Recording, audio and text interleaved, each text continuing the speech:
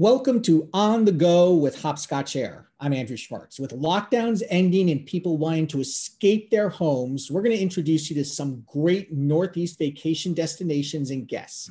Our guest today is John Bottino, General Manager of the Nantucket Resort Collection. John, thank you for spending a few minutes with us this morning.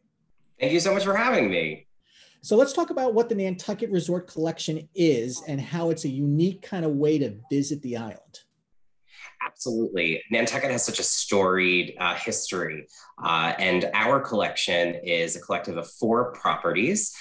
Some of them existing parts of the building date back to the 1600s. Wow. And so it's bringing that into a modern to the island. So 3 of the properties were just renovated last year. And then our 4th property, we added 6 additional guest rooms. So the newest guest rooms on the island over at the Regatta Inn. So it's delivering that historic rooted aspect that guests know for Nantucket, but just bringing it into the 21st century.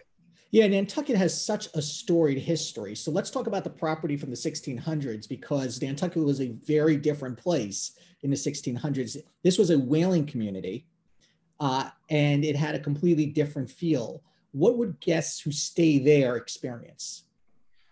What they're going to experience. So the Veranda House, which is our flagship property, was actually built using the existing structure from the 1600s. In 1885, it was converted into a guest house for the Coffin family. Coffin family is one of the founding families here on the island, and it was to host their family reunion. So I like to think that the party still continues today here. So that is, it's amazing to have that narrative and for that to be a part of the soul for the property. What type of people will stay at your properties, for example, who come to Nantucket? So a lot of people visit Nantucket and stay, maybe in their own private homes. So what are the type of people who come to your properties, and are they first-time travelers, or do you have a lot of repeat customers? I would say it's about half and half. So when we have these first-time visitors, they could be a little intimidated. I mean, just the aspect of getting here, being 30 miles out to sea, creates this, mystere around the island. And then we do have visitors that have been coming year after year, and we make them they're part of the narrative, and how we modify our services and is listening to them to make sure that we're staying true to the soul of the brand. And that's important to me. How has business been this summer compared to last summer? And do you see improvements continuing? Absolutely. I would say that Nantucket is one of the anomaly markets. We did well last year. We did amazing this year. What we saw was occupancy was up 20% from 2019, and rates were up 40%, really just given the supply and demand on the island. So it was really making sure that we were delivering a safe experience, but that we were also delivering value. And if guests were paying a lot more to stay with us, that we were making sure that they were well taken care of. So it was an extremely successful season, not only for us, but for the entire island. How do people get to Nantucket these days? Because you had mentioned it's 3 miles out to sea, can be a little bit difficult. What are the travel options that your guests are using? That actually is something that we saw more of this year as opposed to last year. So when you look at the ferry routes, we had ferries that were going, typically you have the Hyannis route. The Martha's Vineyard route was also set. So if anyone's looking to island hop, Harwich Port, New Bedford, and there's even a ferry that goes from New York City. So if you want to sit on a ferry for 6 hours, that's an option. And then air travel, we had some new routes this year with commercial travel. So Westchester and Plains, that was a new market for us with daily service, as well as Chicago, which is, kind of the farthest for the range, but it was nice to see a new market come through. Yeah, where do your guests typically come from? They're coming from New York City, I imagine, but also from Boston? Yes, so the majority of guests are coming from Boston, Massachusetts. I would then say New York would be our secondary market, and then Washington, D.C. in that area.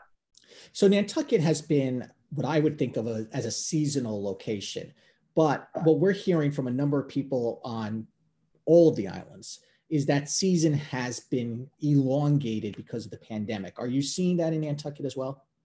Absolutely. And what we did as of last year was reposition the Veranda House, particularly to be a year-round property.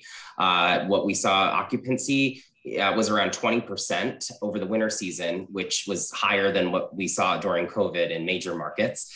So that was exciting. I say that Nantucket has, October is my favorite month here. So we're hitting that now. The weather's been amazing. The water is still warm. So you really get that late summer scalloping season starts on October 2nd.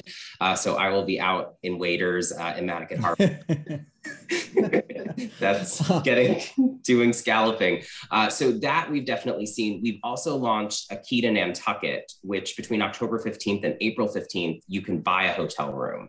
That's your hotel room to come and go as you please.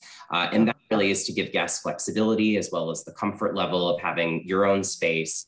And the ability to just, on a whim, especially if you're in the Boston market, like, hey, let's go to Nantucket for the weekend. Let's work from there for a week. And then it also works for, the worker bees, the contractors, the designers that are working in the winter season to make sure that everything is set for the summer. Yeah, so Nantucket has always had a popular Christmas season. Are you seeing that? It's a little early yet, but are you going to see that again this year? And do people now who are visiting over Christmas, are they staying longer? Yes.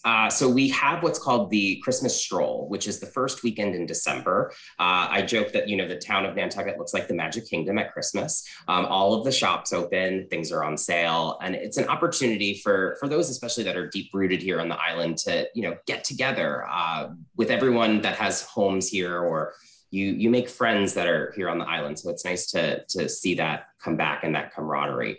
It's still a little up in the air officially with what the Christmas season is going to look like here. But I think from the hospitality sector as well as from the retail sector, regardless, we'll make sure that something is put on for the audience this year. So we are looking forward to that. And yeah, we're seeing more holiday bookings than we saw last year. So we're hoping that restaurants will be more open, that the island really is coming back to life from the doldrums. Talk to me a little bit about some of the historical sites you can go see in Nantucket. There is, of course, the famous Whaling Museum, which is terrific. Talk to me about that and some of the other items. Yeah, so the Whaling Museum is really, we take a lot of pride in it, and it's an incredible museum because it really is interactive and it tells the history of the island. Nantucket really was the center of the world back in the 1600s during the whaling era. Like, that was how energy was created. And so that's really neat. One of the new things that I'm learning a lot about is called the Greater Lighthouse. So there were these two sisters, the Monahan sisters, and they were kind of part of the artists colony back in the early 1900s.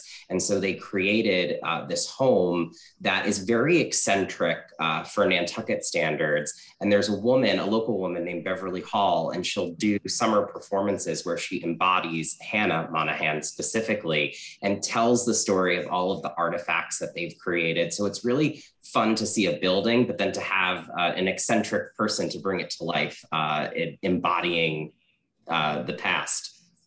Yes, let's talk about because you had mentioned that you have property from the 1600s. Are there people who tell you that they see ghosts? Are there any good ghost stories from any of these properties? Yeah, the Ghost Walk is one of the big attractions here. The gentleman that does it is very engaging. Apparently, there's a portal to a secret dimension on Indian Street. In terms of the ghosts here, this goes back to the Coffin family. They were here for a family reunion. So if the ghosts are still here, they're definitely partying. So we have friendly ghosts. Talk to me a little bit about the program you have where people can take a hotel room and stay there for multiple months and come and go as they please, because that's very interesting. Yes. So the idea for that was to think creatively of how hotels have, or how travel has changed. And what is important to people. And I think what we saw is over the last year, a lot of people are spending a lot of time at home, and there's this desire to want to go somewhere. I say that Nantucket has a very high emotional intelligence. And with that, we've created a safe place for people to go. With it being 30 miles out to sea, it's this idea of going somewhere, but you're still technically in a drive to or a quick fly to destination. And that was to give flexibility and to give safety and to give a space that is your space on Nantucket? And that was the selling feature for that. We definitely saw some traction with it. Terrific. John, thank you very much for talking today. Oh, it was a pleasure. Thank you so much for having me. If people want to learn more about Nantucket Resort Collections, how would they do so? Absolutely. You can check out our website, nantucketresortcollection.com, as well as on Instagram at Nantucket Resort. Okay, John Bettino, General Manager of Nantucket Resort Collections. I'm Andrew Schmertz, and that's On the Go with Hopscotch Air.